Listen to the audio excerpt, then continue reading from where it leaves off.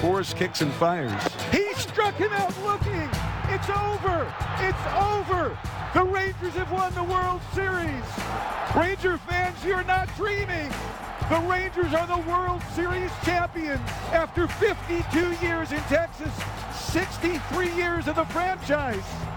The wait is over, and the celebration has begun. Coach, congratulations on a World Series championship. How on earth did Chris Young pry you off your couch to be a champion once again? What's going through your mind? It's unreal. It's unreal. A year ago, I was sitting on a recliner doing a little fishing, playing a little golf, and here we are. We just won a World Series, and I'm a byproduct of what these guys did. It's unreal. Well, there you go. I mean, we can argue, we could talk about how much a manager really means in the game these days. But Kevin Barker, safe to say that for a lot of people who've been around the game for a long time, seeing Bruce Bochy win a World Series, as was the case yesterday when the Texas Rangers beat the Arizona Diamondbacks 5-0, to take that series in 5 games, it really doesn't get old. Yeah, we talk about the manager thing all the time. I've had a bazillion managers, and there's, I think, only 1 or 2 Bochys of the world. And, I don't think this time of the year, I think for me anyway, it comes down to the superstars that are on the field, right? The Evaldis, the Seagers of the world. You can throw Simeon in there and a cast of characters that will get you where you need to go. But the manager can't get in the way, right? He can screw things up. And I think that for me anyway, the time that I was around Bochy and the people that you hear talk to Bochy, he just gets the heck out of the way, right? It's just sort of that. I hate to keep bringing this up, and we've talked about this till we're blue. I mean, it's like the Barrios thing. Occasionally, you just got to get the hell out the way, right? And I think for me anyway, that's Bruce Bochy's biggest strength is sometimes he just takes a step back and gets out of the way. And I think that is a byproduct of a bunch of experience. I'm sure he hasn't always been that way. I'm sure he's went through his bumps in the road. And, again, I think, when you have a shortstop that their team does, when you have Evaldi, who, man, who else would you rather have in big games? I mean, it would be hard-pressed to say any other name than his. Like, right, the traffic that he had yesterday, the pitches that he made when he had to make them, I think, money can't buy happiness. I think it's the whole gist of this. Well, actually, it can, works. Actually.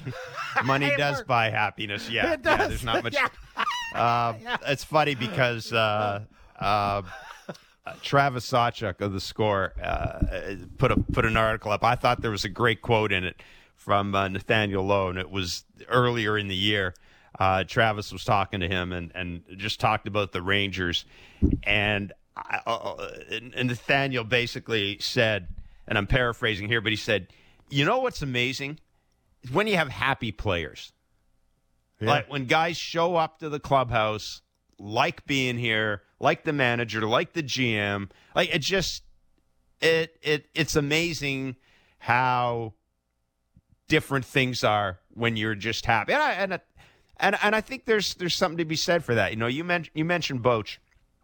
And I, the last 2 World Series, the 2 pictures for me are one Dusty in his little corner, making sure he finished his scorecard, right, when they were celebrating on the field. Because, Dusty has kept every scorecard since he's managed, and he was putting in the final out. And before he can hug anybody. Yeah, and yesterday, did Boch move from that seat the whole game? And now, the guy's got 2 new hips and a replacement knee, so I understand that he's probably not going to be breakdancing during the game. But I just thought, you're absolutely right. 2 guys who kind of got out the way, but you're also right, Kevin. Corey Seager getting another MVP award.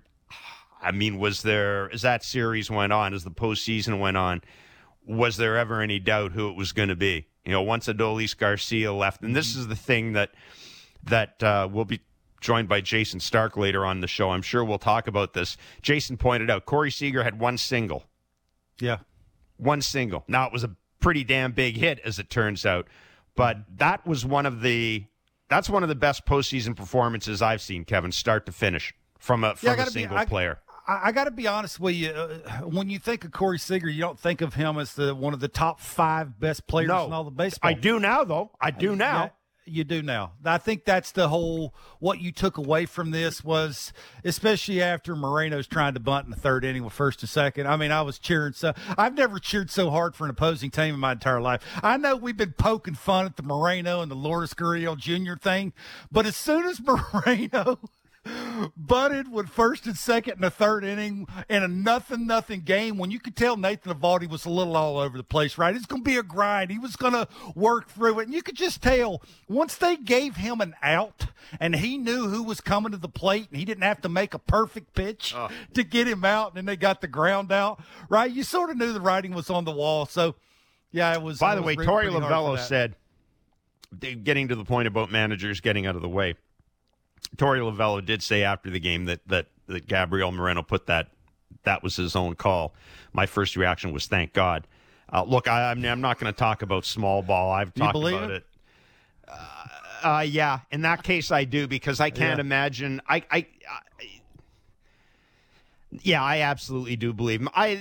Look, who knows what happens to guys when they're in pressure situations and things aren't going well. I'm sure Gabriel Moreno will learn from it, but man, oh man, I just I see things like that, and it just makes you shake your head. I mean, at that point, I'm sure you're seeing the same thing I'm thinking. At that point, I'm thinking, okay, who's Bruce going to go to? Because there's no way Eovaldi's giving me 4 or 5 in this game. It's just not going to happen. You let him off the hook. You really let him off the hook. You don't. Yeah, for me, it wasn't so. You don't give about away outs. off the hook. You don't give away outs, Kevin. Is the way I look at it. You have to understand where you're hitting in the order. You have to understand why a manager puts you in that position. Is he thinks that you can come through with a big hit because the dude standing behind you has had some issues in the playoffs, right? And it sort of worked out to where it's even in the 1st inning when Bruce Bochy puts the middle of the infield all the way in instead of halfway in because of how fast the dude is at 3rd. For whatever reason, both of those managers thought it was a giant deal if you scored 1st, and how big of a deal it was to put a little bit of pressure on a kid to bring the infield in and just sort of feel smothered. I've been in situations like that in the big leagues where the closer that infield gets to you, it just makes you feel a little uncomfortable. And then you add the lights that have been never brighter for a dude that's been put in a 3-hole to drive in runs like that. That just tells you where Bruce Bochy's mind's at, and what it takes to win it at the level that he's been winning at. And it's just little things like that in the 1st inning that'll sort of, reach over and slap another opposing team in the face, which is exactly what happened. So, yeah, I just don't understand it. This is a learning experience. I know we've talked about is Moreno a superstar? I think sometimes you got to, before you speak, you got to let it play out a little bit and take a step back and just actually see what unfolds right in front of you, and just understand that experience matters. And I think those, to your point, is one of those situations where I'm hitting in the 3-hole. I've been a pretty good hitter. I've been driving fastballs to the pull side in the air. I mean, what better chance? I had a 3-run homer or a 2-run double right here because of the way my dude looks on the mound, and I have a decent enough bullpen that my manager can match up, is a pretty good position for me and my team. Maybe if you'd have had it to do over with, probably that's a pretty good pitch to hit too, the one that he bunted. Well, that was a real good point. Yeah, a good pitch for a number 3 hitter and absolutely to do some damage with. Yeah. But look, I mean, it can't just lay it on him. The Diamondbacks could not get a hit with runners in scoring position. Lourdes Gurriel Jr.'s at bat, bouncing out to Corey Seager with the bases loaded in the first pitch. Yeah, it wasn't just Gabriel Moreno. The play in center field with Alek Thomas. Now, I know you weren't a center fielder, but what did he do wrong there? I mean, I understand he let the ball get by him. I'm going Captain Obvious. But was that just taking your eye off the ball? Was that trying to do 2 things at once? I mean, it didn't look like it was the worst route. It looked like he was where he had to be. Yeah, I think it's about what the scoreboard tells you, right? How close the game was, how every single one of those runs matter, how you're He's trying to save 90 feet, isn't he, at that point? Absolutely right. He's trying to get the ball and throw it before he actually catches it, those kind of things. And, again, this just gets back to the Diamondbacks, right? It's and I wonder, with the GM meetings coming up, the conversations that might be had in the owners' meetings, that'll be soon too, right, later on in the year, that just will there be changes, right? We do know what happened to the 100-win teams. Will there be changes to where the wild card teams have no days off? Maybe the DS is 7 games instead of 5 games. Like, they make little moves to – because most of the time a 100-win team playing, say, an 84-win team, the 84-win team is an 84-win team probably because the longevity of the talent, right? Just the 1 through 26 is probably not there when it comes to a 84-win team. So maybe they make some changes just to where, the more talent ends up at the end of the season. I'm not saying they're going to try and force the envelope to actually get them there, but there's probably a reason why those teams win 100 games or close to 100 games in the regular season, and you just see it, right? You sort of saw at the end of the day, the team that had more talent beat the team that didn't. Yeah. I mean, it's just the way it was. Like it was. And you know what they say? Me against you, and you lost. Like what wins in the postseason? Defense and hitting, right? Never mind the pitching. Defense and hitting wins in the postseason. Right? Yeah. So credit the Texas Rangers. Mark Boffo, our producer, he'll join us. He's always on the line. Mark Feinsand, executive reporter with MLB.com, will join us in a few minutes. Feel good for Marcus Semien in particular, Kevin. Got to know him a little bit when he was here. He obviously had an impact on this team. We spent most of this postseason talking about Marcus Semien and his lack of production. I mean, to me, one of the I guess really nice storylines in this as well is Marcus Semien did show up in the final 3 games of this playoff, and he doesn't have to go into the offseason kind of answering the question about, the ring's real nice. How come he hit 125? He came up big when they needed him. Yeah, I know. Both of the guys they spent a ton of money on came up big when they needed him. All of a sudden now you think money matters. I mean, every time I bring this up to you with the Blue Jays, you tend to roll your eyes and say, what does it matter? Who cares about how much money he makes a year? It does matter. That's why you give it to him. Like this time of the year when the lights are the brightest and, one of your better players goes down, you pay a dude to step up in these moments. In the last 2 games, I mentioned that the first at bat a couple of days ago for me turned this whole thing around. Yep. And you could see it even yesterday with the little separation that he has, meaning that the timing was better, and you could see it the more balls he fouled off in that first at bat, the better his swings got and the better the timing got. It just gives him a little bit better separation and allows him to get the barrel out in front of the ball. He's a slug guy to the pull side. And I like it, too, which you rarely see this from Marcus. When he hit the home run in the 9th inning, you saw him look to the sky and just yell as loud as he could yell. When's the last time you ever saw Marcus do that? We were around Marcus forever. You never see that. Marcus has put his head down, run around the bases, absolutely, guys, right? So it was a giant deal that he understood what he means to that team, especially who's hitting behind him, what the other team's trying to do or not let that guy do that's hitting behind him and who is not in the lineup and, sort of what that momentum thing means, right? You just don't want to let a lesser team off the hook. And for you to get big hits when it matters, it's a big deal. That's why you pay these dudes big-time money. Like, money matters. I mean, it's like I say this with George Springer all the time, right? It's 0 for 30s. Well, you're not allowed to have those. Let's just say it like it is. Their pitching gets healthy in the offseason. How good are the Rangers going to be next year? Do you think are they good enough? I understand this is purely hypothetical, and it's a horrible hypothetical question. Are they good enough to be multiple World Series champions, do you think? That's a great question. I would say the Red Sox will be better. The Yankees will be better. Probably the Braves will learn from what they've been doing wrong. I'm sure there'll be some changes to the format on how it works. They've sort of let the cat out of the bag about the blueprint, right? You can't win it with a superstar in your lineup. You can't win it with one really good pitcher. I mean, Eovaldi made 6 starts. They won all 6 starts that he made. Like, that's a big deal. So, I mean, obviously they are. They'll add to some pieces because their bullpen's not good enough. So, and the short answer is yes, but it's impossible almost to repeat just because of the other teams and the blueprint. And, the Khakis are pretty good too on some other teams. They are. Mark Feinsand is executive reporter with MLB.com, joins us in Blair and Barker. Mark, thanks for joining us today. Look, obviously the game is won in the field. The game is won in the dugout. But Kevin and I were talking about this before we came on, and I made the point.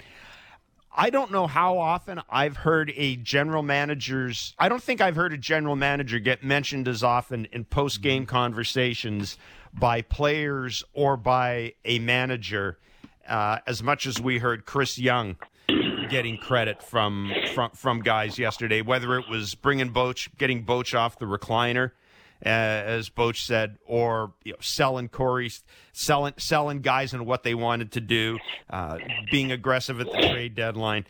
How important was Chris Young to this whole thing? Very important. I mean, I think, first of all, bringing in Bochy to me was the thing that put it all together. This team obviously had talent. You had to go out and sign some guys. It was Seager and Semien 2 years ago. Last year it was, DeGrom and Eovaldi, and then trading for Scherzer and Montgomery. So certainly a lot of the moves that Chris Young made were very important to getting the Rangers to where they ultimately got. But I think, talking Bruce Bochy off the couch and bringing him in was the thing that tied it together. I think we'd also be remiss if we don't give John Daniels a little bit of credit here, because he was the president of baseball operations when they signed Seager, when they signed Semien, and when they started to make some of the trades to bring some of these guys in. And Chris Young himself mentioned John Daniels last night. So I think he has to get a little bit of the credit here as well. But, Chris Young certainly, seems to deserve all the credit that was being thrown his way. After this playoffs, can we put to rest that Corey Seager is not a top 5 player in baseball? He is now, right? I mean, there's no question about that. I don't think there's ever been a question that he had the talent to be in that list. He just didn't stay healthy for a long time, and that was always a knock against him.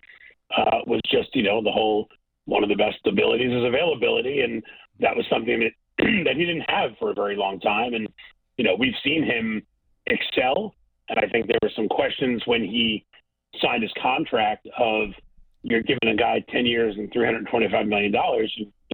Really can't stay on the field on a regular basis. I mean, he's not Marcus Semien, who I think has missed, one game in the last 3 years. He played in all 170-something games this year. That guy is just a rock. He's, as close to, it's just a ridiculous thing to say, but as close to a Cal Ripken as we've seen in the current game. And when you look at Seager, when he's been able to play, nobody's ever questioned how good he is, right? I mean, he was a building block, foundational block of those Dodger teams that, that got to the World Series. And, but if you look at his career history, played 26 games in 2018, he played 95 games in 2021. Even this year he missed, 43 games during the season. So I don't think there's a question of how good he is. It was just a matter of how healthy can he be. Mark, are there any wide-ranging lessons or broad lessons to be learned from the Texas Rangers this year? The first thing I thought of was I don't know if pitching and defense necessarily wins World Series all the time. I think being able to score at a level close to the 27 Yankees, that probably helps every now and then too. Yeah, I don't think that's not a bad thing. I don't think any team's going to regret scoring to the levels that they scored. You have to have some pitching. You can't just have an offensive team that, that goes out there and wins 10-8 every day, because when you get to the playoffs, you're going to run into pitching. They ran into a team in Arizona that had 2 starters basically. And, unless those starters are named, Johnson and Schilling, it's hard to win that way. Going with a bullpen game in a World Series game is a bit of a risky proposition. And especially when you're facing a lineup like Texas. So, if anything, I think, the offense helps. Defense is huge. When you're not costing yourself outs and giving away runs, that's, any team is going to succeed when that's the case. But to me, having Eovaldi, having Montgomery certainly helped. Having some starters in the bullpen who can give you some innings. I mean, John Gray was huge in this series. It's interesting to me. We keep talking about, starting pitching's dead, and you don't need starting pitching to win. At the end of the day, you still need some starting pitching to win. And, I think when you look at the teams that got far in the playoffs this year, whether it's, Nola and Wheeler, whether it's Kelly and Kelly and Gallen, whether it's Montgomery and Eovaldi, you have to have a couple starters who are going to go out there and give you some length, give you some distance, and not burn your bullpen early in a series, because if you burn your bullpen early in a series, it's going to catch up to you eventually. I would think other teams that watch the Rangers win the World Series, they would think first and foremost is how do we find our Eovaldi? And, again, I don't know how many 99s we saw, but we did see a bunch of 96s, on corners and elevated. I think the elevated fastball was a big deal for him this playoffs, and, throwing the split finger, tunneling on that thing, which a lot of the times it wasn't the best of pitches for him. I just wonder if your other teams, and you're looking at Eovaldi, like, where do you start? I guess he can stuff you to death on occasion, but not all the time. I guess my question would be is, how do you find enough heart? Because, I think that's hard to equate as heart. But, boy, when you watch him, and especially last night, all the traffic, it was sort of, it's going to be a grind. Just get out of my way and let me figure it out. How do you find that if you're an opposing team, do you think? I'm not sure it's easy to find. I mean, I think, Nathan Eovaldi to me is one of the most underrated pitchers in the game. I got to watch him up close for a couple of years when he was with the Yankees, and I was on the beat those years. And they didn't have a lot of success as a team necessarily, but you watched him pitch, and he's another guy early in his career when he was healthy, he was good, but he was never quite healthy enough. And when he finally got the chance to show what he could do in October, we've seen he's arguably the best postseason pitcher of the past, let's say 5 to 8 years. I mean, I don't think you've seen guys go out there in a specific postseason. You think about like Strasburg and the year he had with the Nationals in 2019, and that was as good of a postseason as we've seen a guy have. But Eovaldi's shown it now over a few different postseasons that he doesn't get rattled. If you know the guy at all, and I got to know him pretty well during those years in New York, he's a pretty chill guy. He's not a guy who gets himself all pumped up and riled up before a start. And so I think that enables him to go out there and sort of keep that slow heartbeat in those big situations. I think of another guy that I covered, David Robertson, out of the bullpen. Same kind of thing. His first postseason with the Yankees in 2009, when he came in bases loaded, nobody out, and got out of it because that's just the personality he has. He's not going to make the moment bigger than it needs to be. He's going to just take it one batter at a time, and that seems to be what Eovaldi does. And now you've seen this guy, dominate in the postseason. He won. I think the Rangers won all 6 of the starts. He was 5-0, he's now done this with 2 different World Series teams between Boston and Texas. So I think some guys are built for that moment. Some guys wilt in that moment, and clearly he's the former. Now, Mark, the calendar says it's the 2nd of November, but we know that it's, let's face it, it's the 1st of Ohtani. How soon does Shohei Ohtani make his decision? I don't think this is going to be one of those things that lingers into January by any means. When we've seen free agents linger into January, and the ones that come to mind right now obviously are Harper and Machado, and that right. Winter where they didn't sign into mid to late February. Those guys didn't have the market. There weren't the teams that were necessarily out there looking to pay them what they were looking to get paid. I don't think Ohtani's going to have that problem. I think he's going to find 2, 3, 4 suitors who are very interested, who are very into the idea of bringing him in, even if he's not going to be able to pitch next year. And so I don't think it's going to linger, into the holidays and beyond. I think, could he sign by the winter meetings? Sure. I think when you look at a guy like him with the contract that he is going to command, and I think even after the Tommy John surgery and even with him not pitching in 2024, I think the floor for his contract is 10 years and $500 million. And I look at that as, offensively, he's worth every dollar that Aaron Judge got last year. Aaron Judge got 9 for $360. He's a year younger than Aaron Judge was last year. So let's just say, as a hitter alone, he's worth 10 years and $400 million, not to mention what he brings off the field and the sponsorships and all the money that he can bring in just for being in your uniform. So on top of that, if you throw another $100 million on there for what he might give you as a pitcher once he returns, I think $500 million might end up being on the low end. If he had stayed healthy, I think we were looking at 600, 700. I mean, some obscene number that we can't even process in our minds. But let's say it's 10 for 5 is the floor. How many teams can really get in on that? We're looking at the Dodgers. We're looking at the Mets. You're looking at the Giants. There might be a couple of other outliers, maybe the Mariners, the Rangers. The Angels are going to take their shot. But I think the market's going to be pretty clear for him and his agents pretty early in the process. And once you've identified the teams that are willing to go to the area that you're looking for, then it's just a matter of getting it done. Because for those teams that are in it, let's say it's the Dodgers, the Mets, and the Giants, they're going to want to know, because if they do, the two teams that don't get him, all of a sudden they're going to have a lot of money to spend that they had allocated for Ohtani. So I'm not saying this is going to be done in November, but it would not surprise me if he signed, right around that winter meetings time. Last question before we let you run. The Padres needing to take out that $50 million loan.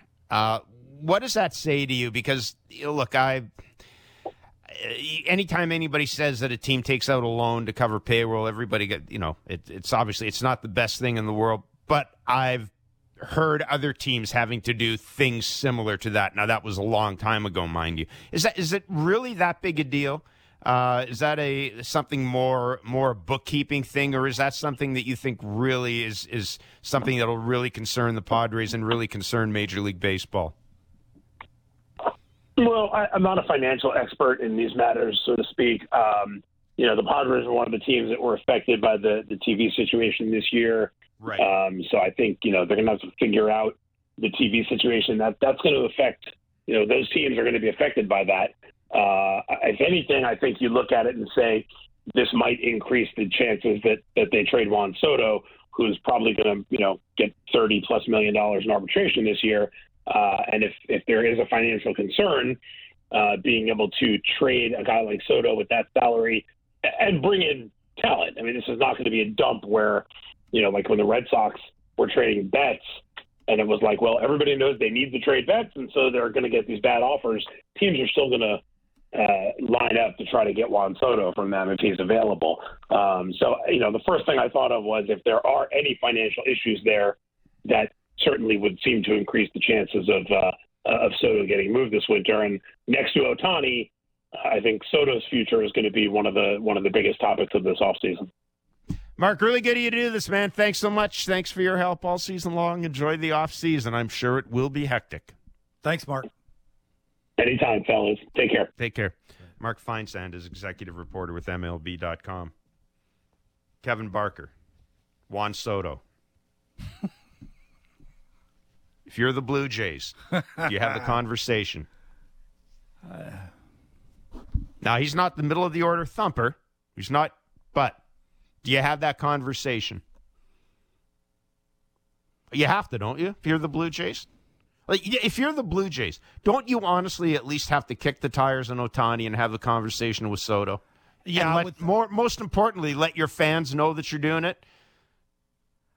I think there's one thing of letting your fans know and actually getting it done. I think if I were the fans and listening to Ross Atkins talk and what came out of his mouth, I think now it's put up time. Like it's no longer about, you're hearing it. And because we always hear that, right? We always hear that the Blue Jays were in on this, that, and the other. Yeah, we hear that a lot. I think now, if Soto, you think, makes your team better and you got to give up something that would matter, that might be here, that would help you a couple years down the road, then absolutely. If you think you have enough money to front for Ohtani to get him here and can trust boy, I can't believe I'm saying that word, trust the process, and because that's what it would take, right?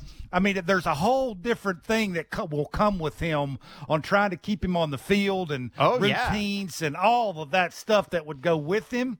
If you think you can handle all that and afford that, absolutely. But if I'm a fan of the Jays, I'm tired of hearing it. Now it's time. Show us. Yeah. Listen, I'll say this. I don't want to. I mean, I understand that, it's there's a thing about not getting too excited in the offseason anymore. Yeah, you've got to be the smartest dude in the room and not get excited about going after the best player. You've got to look at it whole. You've got to look at it as a whole, and you can. And I know there are folks out there who, we don't want to get too attached to the idea of a big player. Let's see. Maybe they're going to bring in 4 Brandon Belts. Or 4 guys who are, they're not as good as the best players in the market, but if you put them all together, here's the thing with that. I mean, we did that last year. I just don't think it's enough for the Blue Jays to run it back with Bo and Vladdy, the ghost of George Springer, and four disposable dudes, 4 guys who are plan Bs. I don't think you can do that this year. I just don't think you can. I don't want plan Bs anymore. You know what? If Soto's out there, have the discussion. Have the discussion if Soto's out there. We always ask, what would it take? How good is this team? How would you make it to the World Series? Well, I would think it would start with getting your Seager and your Eovaldi. Do they have their Eovaldi? Would you trust Gausman enough that you think he could work it all the way through and get through yesterday's start? There's only one guy on that rotation, that I can see turning into or doing anything like Eovaldi, and that's Berríos, just because he's healthy and he's the strongest of the group. I can't. Can you imagine somebody? Look, Zach Gallen, 40 starts. 40 starts this year. You think anybody in this rotation is capable of making 40 starts other than Berríos? I'm not saying they're all going to be 40 Cy Young caliber starts, but Gallen made 40 starts this year, regular season, postseason. Anybody in this rotation? Berríos is the only one I can think of that would do it without his arm falling off. That's a fair point. Jason Stark of The Athletic he's been one of our favorite guests all season long. He always brings it. He's always got a lot of good information. He's a perfect person to talk about this. This is a historic World Series. My friend Mr. Barker here just asked the question about Corey Seager. And, I think actually Mark Feinston touched on it. If Corey Seager stays healthy, I mean, that's the only issue to me with Corey Seager. But maybe it's because he played with the Dodgers. I mean, I just haven't paid enough attention to him. But, yeah, to me right now, I'm looking for Corey Seager. I think every team in baseball is looking for Corey Seager. We'll talk to Jason Stark about that. Maybe get his sense on where Shohei Ohtani goes and how quickly that market develops as well. Hey, it starts quickly, man. Managers meetings, general managers meetings, I think are next week. You'd be shocked it's not the Dodgers. I would be shocked if it's not the Dodgers. The Dodgers are going to back up the Brinks truck. Here's a blank check. Write the number in you want. I got a feeling it's not going to be the Dodgers. I got a feeling it's going to be a team like the Mariners. But we'll talk to Jason Stark about that. It's Blair and Barker on Sportsnet 590, The Fan. Fresh views on everything in the National Football League. It's the Fan Checkdown with Matt Marchese and Donovan Bennett. Subscribe and download the show on Apple, Spotify, or wherever you get your podcasts.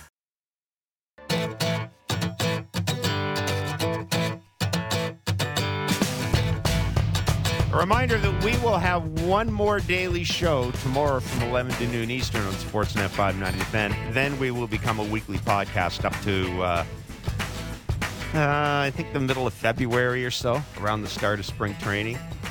And we'll be available for podcasts, should the Jays make any signings, make any trades. We'll do a week of podcasts when they sign Ohtani. I would think it's safe to... Barker's just laughing. All I want to say is if they're going to sign Ohtani, can they please wait until closer in December? Because I would like a couple of weeks off. I think it'd be nice. You think so? It'd be nice if the Jays signed Ohtani around December 2nd, December 3rd. I'd go for that. Barker's not. Barker's just shaking his head. Barker's got no comment. I'd be surprised if they get a new hitting coach. How about that? We'll have a week of podcast just over a new hitting coach.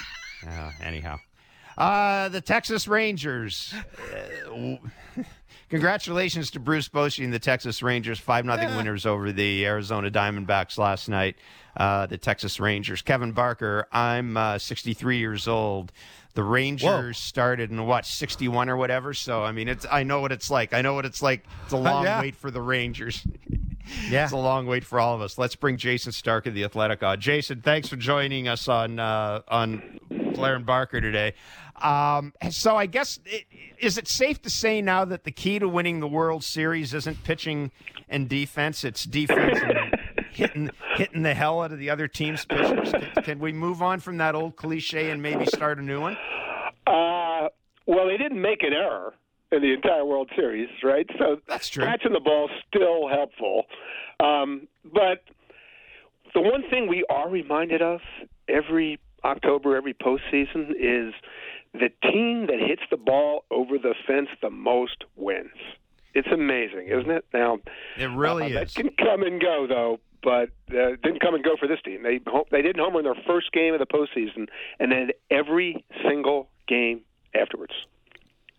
Okay, I don't want to be that guy, but I'm gonna be that guy. After I saw Moreno trying to, he did bunt in the third inning with first and second, and then Torey Lovullo basically come out and said he did that on his own. I wasn't doing that. That's not something we planned.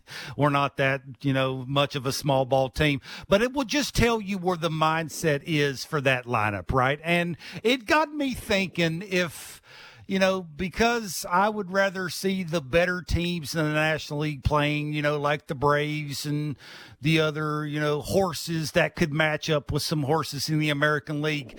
With what we've seen, with what Major League Baseball has seen, with the 84-win team getting this far, do you think in the offseason, Jason, you're the perfect guy to ask this because you're in tune with all this stuff, do you think this will force Major League Baseball's hand to maybe make some changes? I don't know, maybe eliminate some days off for the wild card teams, maybe make the DS 7 games instead of 5 games, like do some things.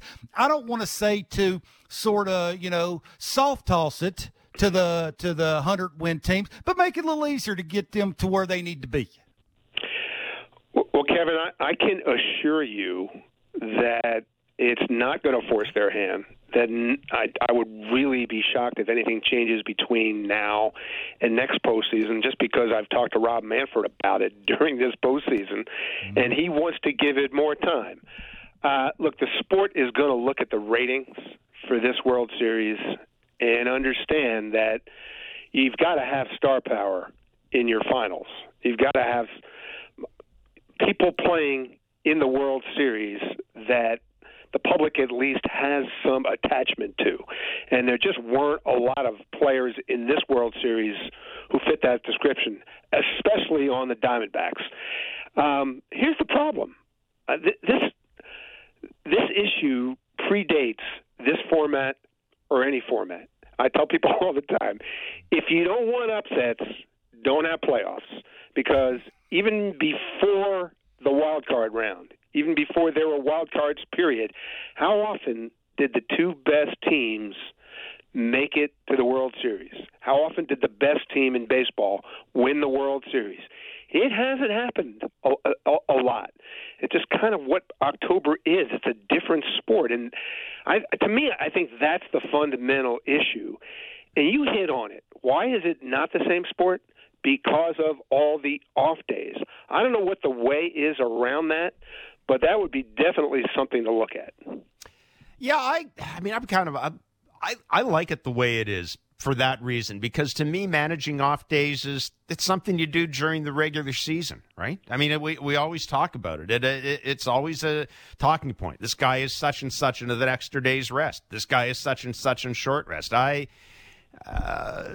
like a playoff format that adheres as much as possible to the basics of the regular season, which is we play every day, but sometimes we don't. and then we got to figure out our way around it. And that's kind of the way it should be, at least from where I sit. Yeah, well, let me ask you guys, how would you shrink the number of days of the postseason? How would you get rid of the off days? Travel can be hard enough. You know, you've done it. I've done it. I can tell you that last year, because of the lockout, when they were trying to cram the league championship series into a really short window, and I was sitting in Philadelphia watching Game 5 with Game 6 scheduled in San Diego the next day, and it's a day game, thinking, how am I going to get there? And this is the issue. You know, it's not like we've got these games fit in the regionalized matchups so that you can just bop from one city to the next. Once you get into the postseason, anybody can play anybody in any time zone, and those off days matter. They're indispensable. They just change the nature of the sport. And I honestly don't think anybody has ever found a solution for that. No, and I have to tell you another thing, too, which and I wish I could remember who talked about this. It was around the All-Star break. It may have even been Rob Manfred. But the point was made that maybe you look at shortening the regular season, and we know there are a bunch of issues there. But, you know, there's another thing at work here, and don't laugh, but with climate change and with weather patterns being different, there's some concerns in some corners in Major League Baseball because not all the stadiums have retractable roofs, and I just don't think you can get too cute. No. I mean, and again, I'm not going to get political about it, but I just don't think you can get too cute. You can get too cute with things when it comes to the schedule. Look, I think the game's in a real good place right now. That's just me. I think it generally is too. I don't want to judge everything by ratings. You bring up schedule. You don't forget the schedule's different now too. We've got this schedule where every team plays every other team, and it's one of the reasons. If you remember back in April and even May, you had some teams playing no games within their division. You know why that was? Because if the Jays are playing in Chicago against the White Sox and two of those games get rained out, when are you going to fit them in? You know, you need as much wiggle room as possible. And so a lot of games like that were front-loaded to give teams the option, the opportunity to reschedule if games got weathered out. And so there's a lot of challenges in terms of scheduling that we didn't used to see, too. You know, I'm a big fan of shortening the season. I think it would have so many benefits in so many ways, and one of them would be to make sure that the postseason was a bunch of best of sevens. Yeah. I mean, best of 3 isn't fair. Best of 5 really isn't fair. Nothing about the postseason is fair, but the longer the series, the more fair it is. And it's just hard to see these 100-win teams get bounced in the best of 3s and best of 5s. And that's one thing I would definitely look at. But owners don't want to shorten the season. They couldn't even get to 158 games, which is every team giving up 2 home dates. And that, if you do the math, that money can be made up really easily. You know, I'm looking at all the stats that the Rangers ran up this year in terms of offense and everything, but I think the thing that really sticks out to me, they went 11-0 on the road, which means the team with a bullpen that none of us, I think, thought was very good, survived not having the last at bat to win a World Series. That to me is the most remarkable thing about this Rangers team. Well, you know, they had a losing record on the road this year. Losing record. Okay. I mean, it took them almost 2 months to win their last 11 road games of the regular season. The fact that they went out and ran off 11 in a row in the postseason, I don't think you can explain everything. The off days help there. Look, Bruce Bochy is the ultimate bullpen maestro, and those off days enabled him to minimize the use of all the guys in his bullpen that he never wanted to put in a game, and just keep running out the guys that he did want in the game. So that was obviously a big factor. But them going 11-0 is one of the all-time flukes. The franchise has been around, you mentioned it, since 1961. Never once have they won 11 regular season road games in a row. And then they did it in this postseason. Baseball is the best. Jason, how do they repeat? Huh. Well, they're pretty damn invested in the product, aren't they? I was going to say, spend another. I mean, why not get Ohtani? You're already you went out and spent $500 million on two dudes. Go out and spend $500 million on one guy. Yeah, I would predict they'll be in on Ohtani. I would. I don't know that he goes there, but I would predict they'll be in on him. They've spent $800 million on free agents the last two off seasons, and then think of what they did at the deadline. They're going to have to figure out next year what they're going to get out of Max Scherzer. What are they going to get out of Jacob deGrom? I'm not going to see him until late in the year, and who knows what he'll be when he comes back. Those are two huge investments right there with big question marks around them. They've got to fix the bullpen. They got a lot to deal with. Nobody repeats now anyway, but that team's going to be good. Just the question is, can they be this good? Jason, listen, we really appreciate your time today. We've appreciated your input all year long. I can tell you the reaction we get from listeners to your segments is terrific, and it's been a great addition to the show, and we look forward to doing it again next year, my friend. It's been terrific. Yeah, that'd be awesome. I can't tell you how much I've enjoyed all of these conversations, and hope our paths cross in beautiful Dunedin, Florida next year. I think they may do that. Take care, Jason. Thank you so much. Thanks. All right, Jason Stark of The Athletic. And, yeah, we appreciate Jason's absolutely contributions. He's tremendous. He's a perfect we're lucky because we get a chance to talk baseball with we got a chance to talk baseball with the best people, the people who've been around the longest, the people who've seen the most. And Jason certainly qualifies with that. Interesting conversation about the length of schedule, and you made a good point. I didn't want to dismiss it. I do like the fact that baseball allows for an underdog to get hot. But I really do wonder, the TV numbers aren't good in the States. It's awful. Now, if you look, the numbers weren't really good when the Mets and Yankees played each other either, and everybody thought that was going to be a great World Series. But as it turns out, you know what? Folks in L.A. really don't give a rat's ass about the Yankees and Mets. Look, until it's the Dodgers and Yankees in the World Series, you're probably not going to have ratings nirvana. But I listen, if they want it, to me the answer is simple: decrease the regular season, increase the postseason. But as Jason said, you couldn't get the owners to give up 2 home dates in the last round of bargaining.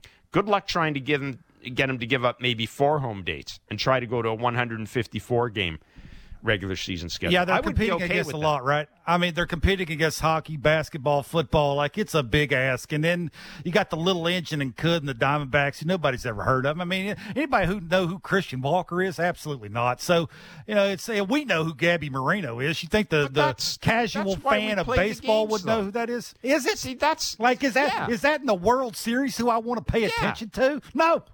The ratings will tell you no. Okay, so why don't we just start the year with 4 teams going into a playoff format for the World Series? Like, it makes no sense. It's one of those things you can't argue. It's like arguing about the weather. I would think some owners are going to raise their hand and go, "Hey, how do we fix this? How do we get some better teams in there?" I don't think there are too many. I don't know why owners would want every owner wants to be where the Diamondbacks are. You don't think there are 27 other owners in baseball that would love to have been where the Diamondbacks are? I think maybe that's something we talk about. I don't think the average fan necessarily pays attention to that. One more show, Mr. Barker. We'll be back from 11 to noon Eastern tomorrow. If you're listening to us via podcast, please leave us a lovely 5-star rating and review. There's no baseball tonight, but find something to do with your time. I know I will. Figure it out. Take care.